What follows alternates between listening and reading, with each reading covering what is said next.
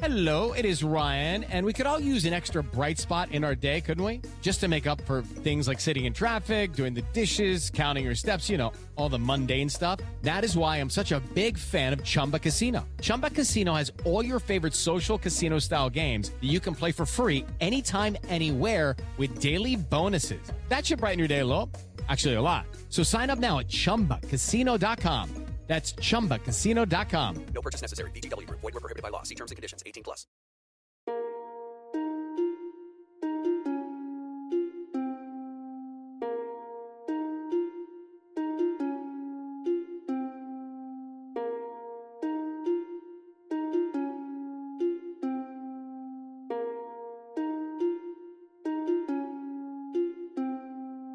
What? I'm your host, Tom Kearns, and welcome to the Anglo-Saxon England podcast, episode 34, King Athelwulf. The birth date of King Athelwulf, son of King Egbert, is unknown, as is the name of his mother. The first recorded reference to him is at the Battle of Ellendun in 825. He was old enough there to fight alongside his father, and then to be sent to conquer Kent a few years later. He reigned as a sub-king in Kent until Egbert's death in 839. His reign in Kent is recorded in some charters, and in them we get a sense of how he worked with his father. Egbert needed his son's permission to grant land or alienate land in Kent, and the pair seem to have worked to cultivate Kentish support by building positive relations with the Kentish ealdormen and purging Mercian sympathisers. This may have included Archbishop Wulfred, who was himself Mercian, and during whose leadership Egbert seized land from the Church at Canterbury. This break seems to have been healed under Wulfred's successor Ceolnoth, who probably was more open to supporting the West Saxons. Despite his help in rooting out Mercian sympathisers, what role, if any, Athelwulf played in his father's brief conquest of Mercia is unknown. In 838, Egbert summoned a council to meet at Kingston in Surrey. Here the older king, who was probably aware that his death was close, demanded oaths that the West Saxon nobility and church would support Athelwulf and his heirs as king. At the meeting, the monasteries of Kent even chose Athelwulf as their lord, giving him the right to elect their heads. He refused this, and instead opted to let them elect their own heads, but this reflects the extent to which Ceolnoth acquiesced to Egbert's and Athelwulf's control of Kent and the English church more generally. Egbert died in 839, and Athelwulf succeeded him, making him the first king in West Saxon history to succeed his father, since the probably legendary founders of the kingdom. He is known to have had two wives during his life. The senior and the mother of his children was Osburh. When she died or was repudiated we don't know, but it must have occurred at some point before his pilgrimage to Rome in 855, since it was on that pilgrimage that Athelwulf married his second wife, Judith, the daughter of the Emperor Charles the Bald, but I'll say more about her later. As king, it is obvious that Athelwulf learned from his father's example.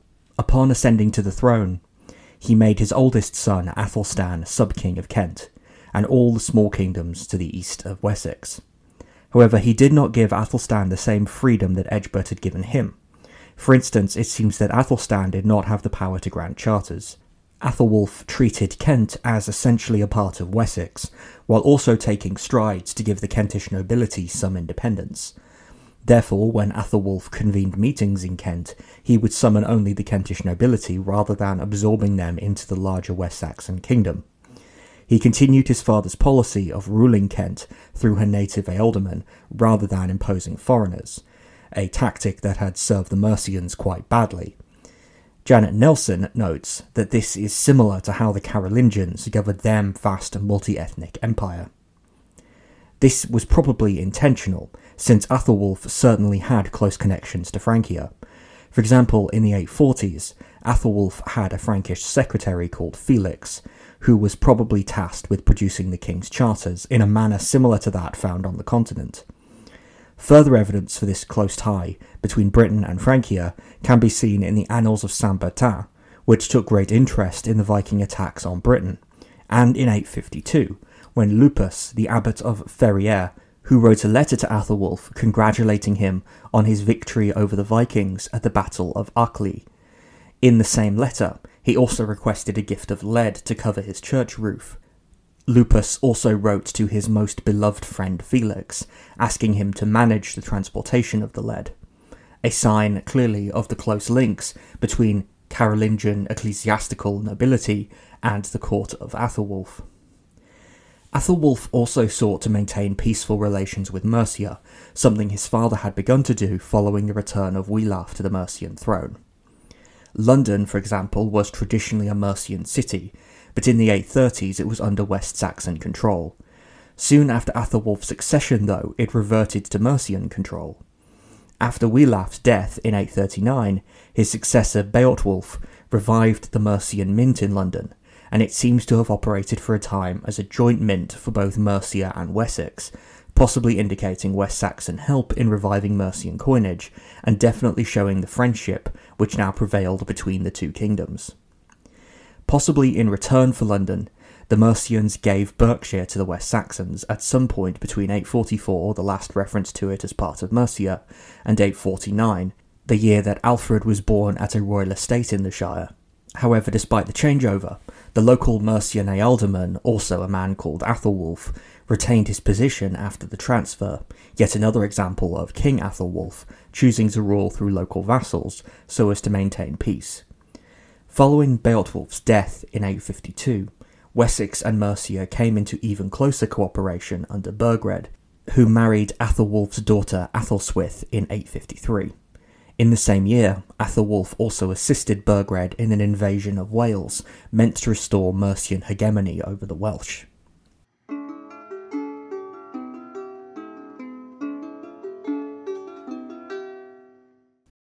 For the ones who work hard to ensure their crew can always go the extra mile, and the ones who get in early so everyone can go home on time, there's Grainger, offering professional-grade supplies backed by product experts so you can quickly and easily find what you need. Plus, you can count on access to a committed team ready to go the extra mile for you. Call, click Grainger.com, or just stop by. Grainger, for the ones who get it done.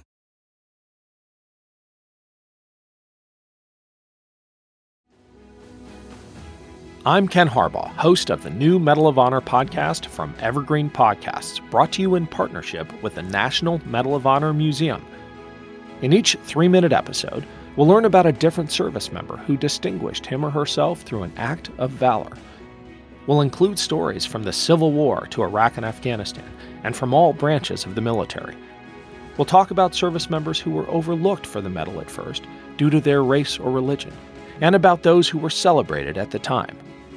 We'll hear stories of soldiers like Audie Murphy, future Hollywood star who mounted a burning tank to hold off German infantry in World War II. And people like Dr. Mary Edwards Walker, a Civil War Army doctor and the only woman to receive the Medal of Honor so far. Learn about these heroes and more wherever you get your podcasts.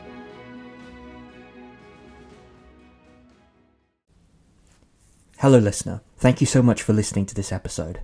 I just wanted to let you know that if you enjoy what I'm doing here, then it really helps me when you leave a review or a rating on the podcast provider you're using to listen to this, when you subscribe to the show's YouTube channel, or when you become a supporter over on Patreon, where you can get access to bonus episodes, ad-free episodes, and transcripts for as little as $3 a month. And speaking of patrons, I want to give a shout out to Julie Rich and Tom Slobnick, who recently became patrons. Thank you so much for your support, and I hope you are enjoying the extra material you now have access to. Anyway, back to the show.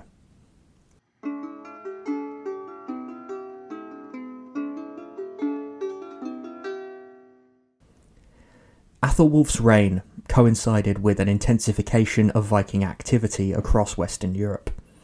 Beginning in the 840s, marauding Scandinavians became a persistent thorn in the side of many English kings.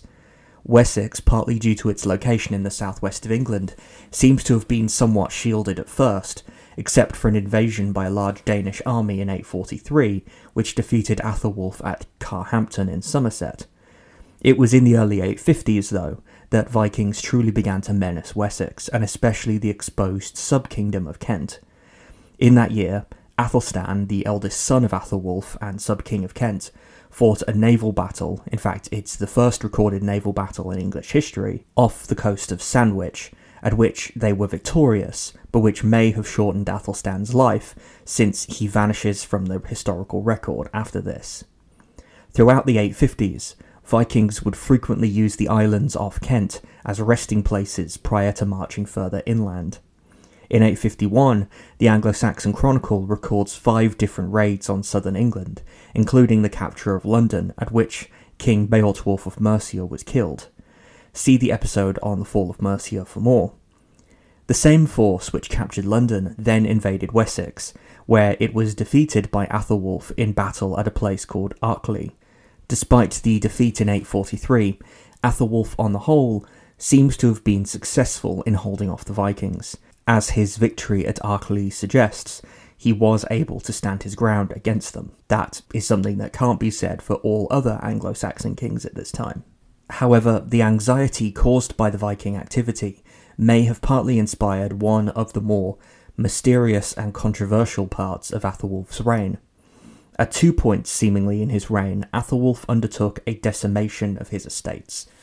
Despite its negative associations today, which come more from its classical origins, decimation as used here means the donation of a 10th part of something, usually to the church in the form of a tithe. Athelwulf's decimation is a hotly debated part of his reign. Both the Anglo-Saxon Chronicle and Asser, who seems to have been quoting from the Chronicle, refer to the decimation and link it to preparations for Athelwulf's pilgrimage to Rome in 855.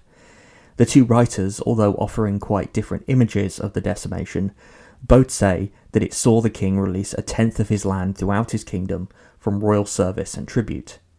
Much of the debate subsequently has been about what land specifically was released and what it was released from, since the accounts given by the Chronicle and Asser do not align exactly with the other evidence which exists for Athelwulf's decimation. There are 14 charters which purport to have been created during the decimation.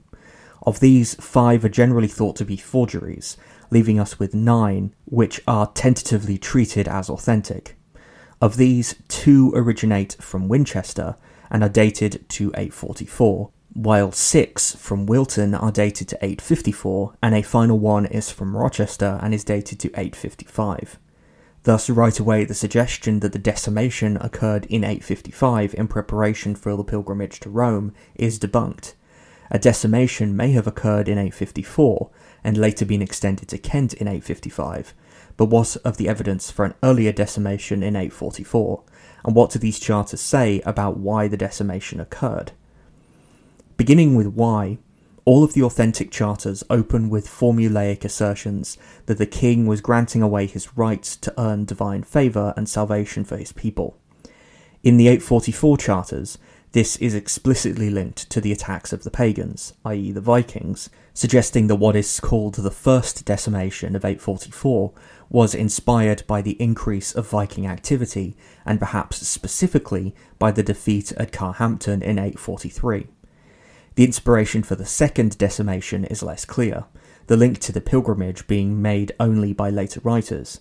Since there was again an increase in Viking activity in the 850s, the second decimation may have had a similar inspiration to the first, and certainly the charters from 854 use much the same language of perpetual liberty and salvation that the 844 charters did. Exactly what the decimations did, though, is a more perplexing issue. Simon Keynes has suggested 3 possible effects. One, that it turned 1/10 of the royal demesnes, lands owned by the crown but not part of the king's personal property, from folkland into bookland, thus allowing it to be exempted from certain royal dues. 2, that it booked 1/10 of folkland to its owners, specifically to be given to churches. And 3, that it was a reduction of secular burdens on existing bookland by 1/10. No one is entirely sure which of these is correct, and it's unclear if either of the decimations actually came into effect. However, whichever of these is the case, in principle, the decimations of Athelwulf are a major shift in Anglo-Saxon domestic policy, since it would reflect an enormous reduction in the size of the Anglo-Saxon state, and a significant blow to the coffers of the royal treasury. We need to remember that the authenticity of all the decimation charters is suspect. Some may be genuine and others not. It's even possible that none of them are genuine. But even if this was the case, then we are still left with the unclear statements of the Chronicle and Asser about some kind of large-scale change in land law occurring during Athelwulf's reign.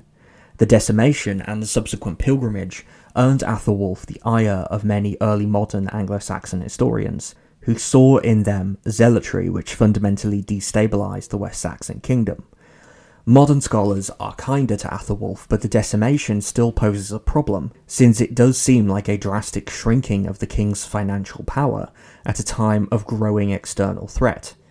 It's not unprecedented for early medieval kings to take drastic steps when faced with dire crisis, but Athelwulf's response, if response it was, seems to have been strange.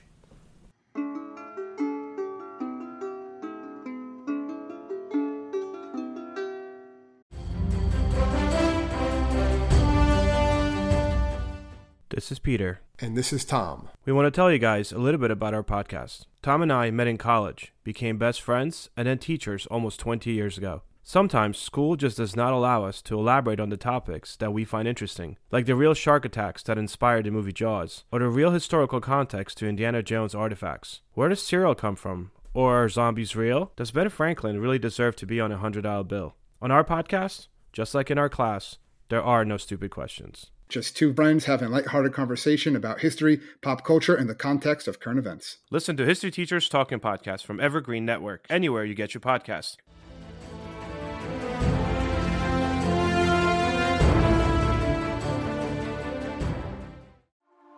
A news story gets shared by a friend on social media, or you catch a tweet that really makes your blood boil. But how do you separate fact from fiction? That's the premise behind Disinformation, a 10-part series from Evergreen Podcasts and Emergent Risk International coming this fall. Tune into Disinformation wherever you get your podcasts, and remember, don't believe everything you read.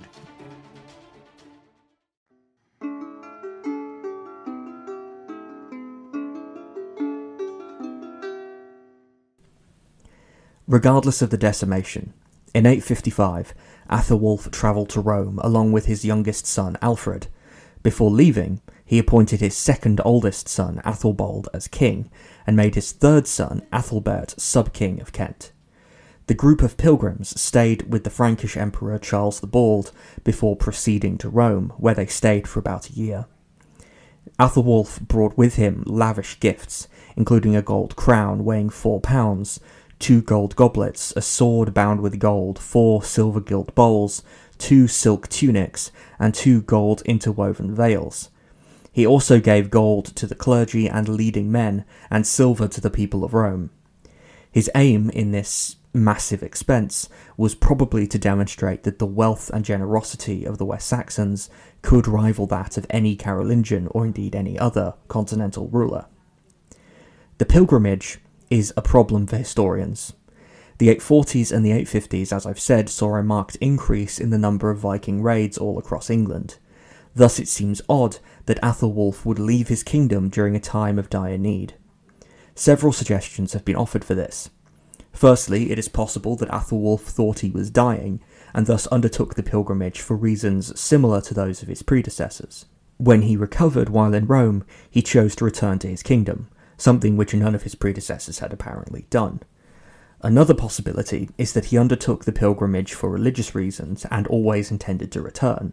Again, a remarkable assumption on the part of an early medieval king, since there was no precedent for such an act. In fact, in the past, whenever a king left his kingdom, he then immediately lost it to someone else. Lastly, he may have made the pilgrimage out of a desire to further cement his place as a major ruler on the European scene, like that of his friend Charles. We will never know for sure, but we can speculate. Another remarkable feature of his journey occurred as the party returned to England. While staying again with Charles, Athelwulf, probably middle-aged at this point, married Charles's then 12-year-old daughter Judith.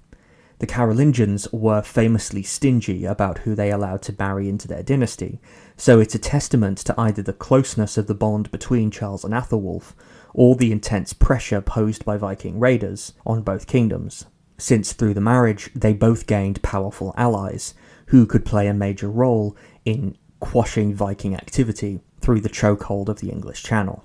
The extraordinariness of the marriage didn't end there, though.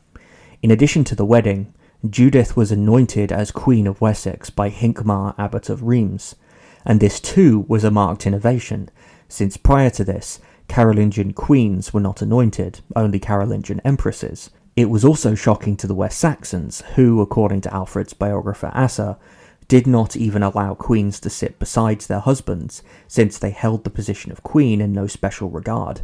Whatever the reason for the marriage, it almost certainly united Athelwulf and Charles in familial bonds of friendship, and possibly even formed the basis of an anti-Viking alliance.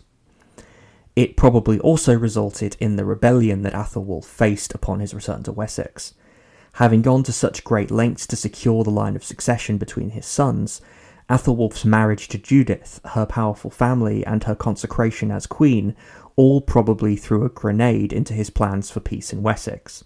Upon his return in 856, Athelbald refused to simply let his father retake the throne. The exact causes of Athelbald's rebellion are unknown. Scholars have suggested that it was provoked variously by Athelwulf's new wife, the decimation of 854, or by the expectation that Athelwulf would not return from Rome. A more deep-rooted cause for the 856 rebellion may be a historic distinction between East and West Wessex, represented by the two dioceses of Sherborne in the west and Winchester in the east. The ancient Selwood Forest marked the border between these dioceses, and it was asserted by Asser that Athelbald's rebellion was fomented in the depths of Selwood.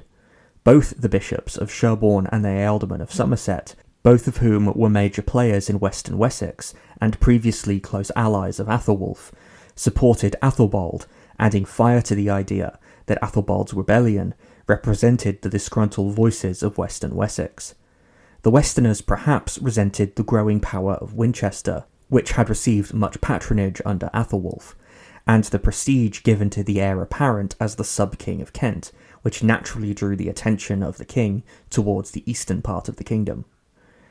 The rebellion is somewhat problematic for historians too, since Asser is our only source for it. The Chronicle says nothing about it. Asser also tells us that open civil war was avoided only by Athelwulf agreeing to divide Wessex, with Athelbald remaining king in the west, and either Athelwulf ruling in Kent, or his ruling the eastern part of Wessex and keeping Athelbert in Kent. We don't actually know which. The situation thankfully only lasted for a couple of years, as Athelwulf died in 858. Upon his death, the situation in Wessex returned to what it had been in 855, with Athelbald ruling in Wessex and Athelbert ruling as sub-king in Kent. In his will, Athelwulf again displayed his interest in securing the dominance of his dynasty, since he left a bequest to whichever of his sons would live the longest. The exact meaning of this has been debated, with some seeing it as a way to ensure the throne remained in the hands of his sons, and others seeing it as a way to ensure that all of his sons were provided for. It has some fairly obvious flaws, not least being that it seems to incentivize murder, but that seems to have been avoided, with the remaining sons of Athelwulf each looking after each other. Athelwulf's full will hasn't survived, only a description of it in the life of Asser, so we don't actually know the details of his bequest or the stipulations that he placed upon it, but it does seem that he was successful in securing the throne for his sons. In the wake of his father's death, Athelbald married his stepmother Judith, a sin in the eyes of the church and an act which horrified ecclesiastical writers. And so began a fraught several decades, which would see England overrun by Vikings and Wessex brought to its knees, with all but one of Athelwulf's sons dead.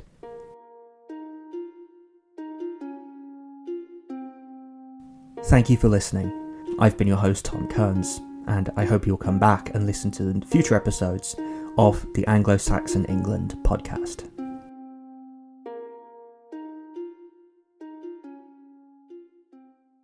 Hey guys, it is Ryan. I'm not sure if you know this about me, but I'm a bit of a fun fanatic when I can. I like to work, but I like fun too. It's a thing. And now the truth is out there. I can tell you about my favorite place to have fun. Chumba Casino. They have hundreds of social casino style games to choose from with new games released each week. You can play for free anytime, anywhere. And each day brings a new chance to collect daily bonuses. So join me in the fun. Sign up now at ChumbaCasino.com. No purchase necessary. VGW Group. Void where prohibited by law. See terms and conditions. 18+.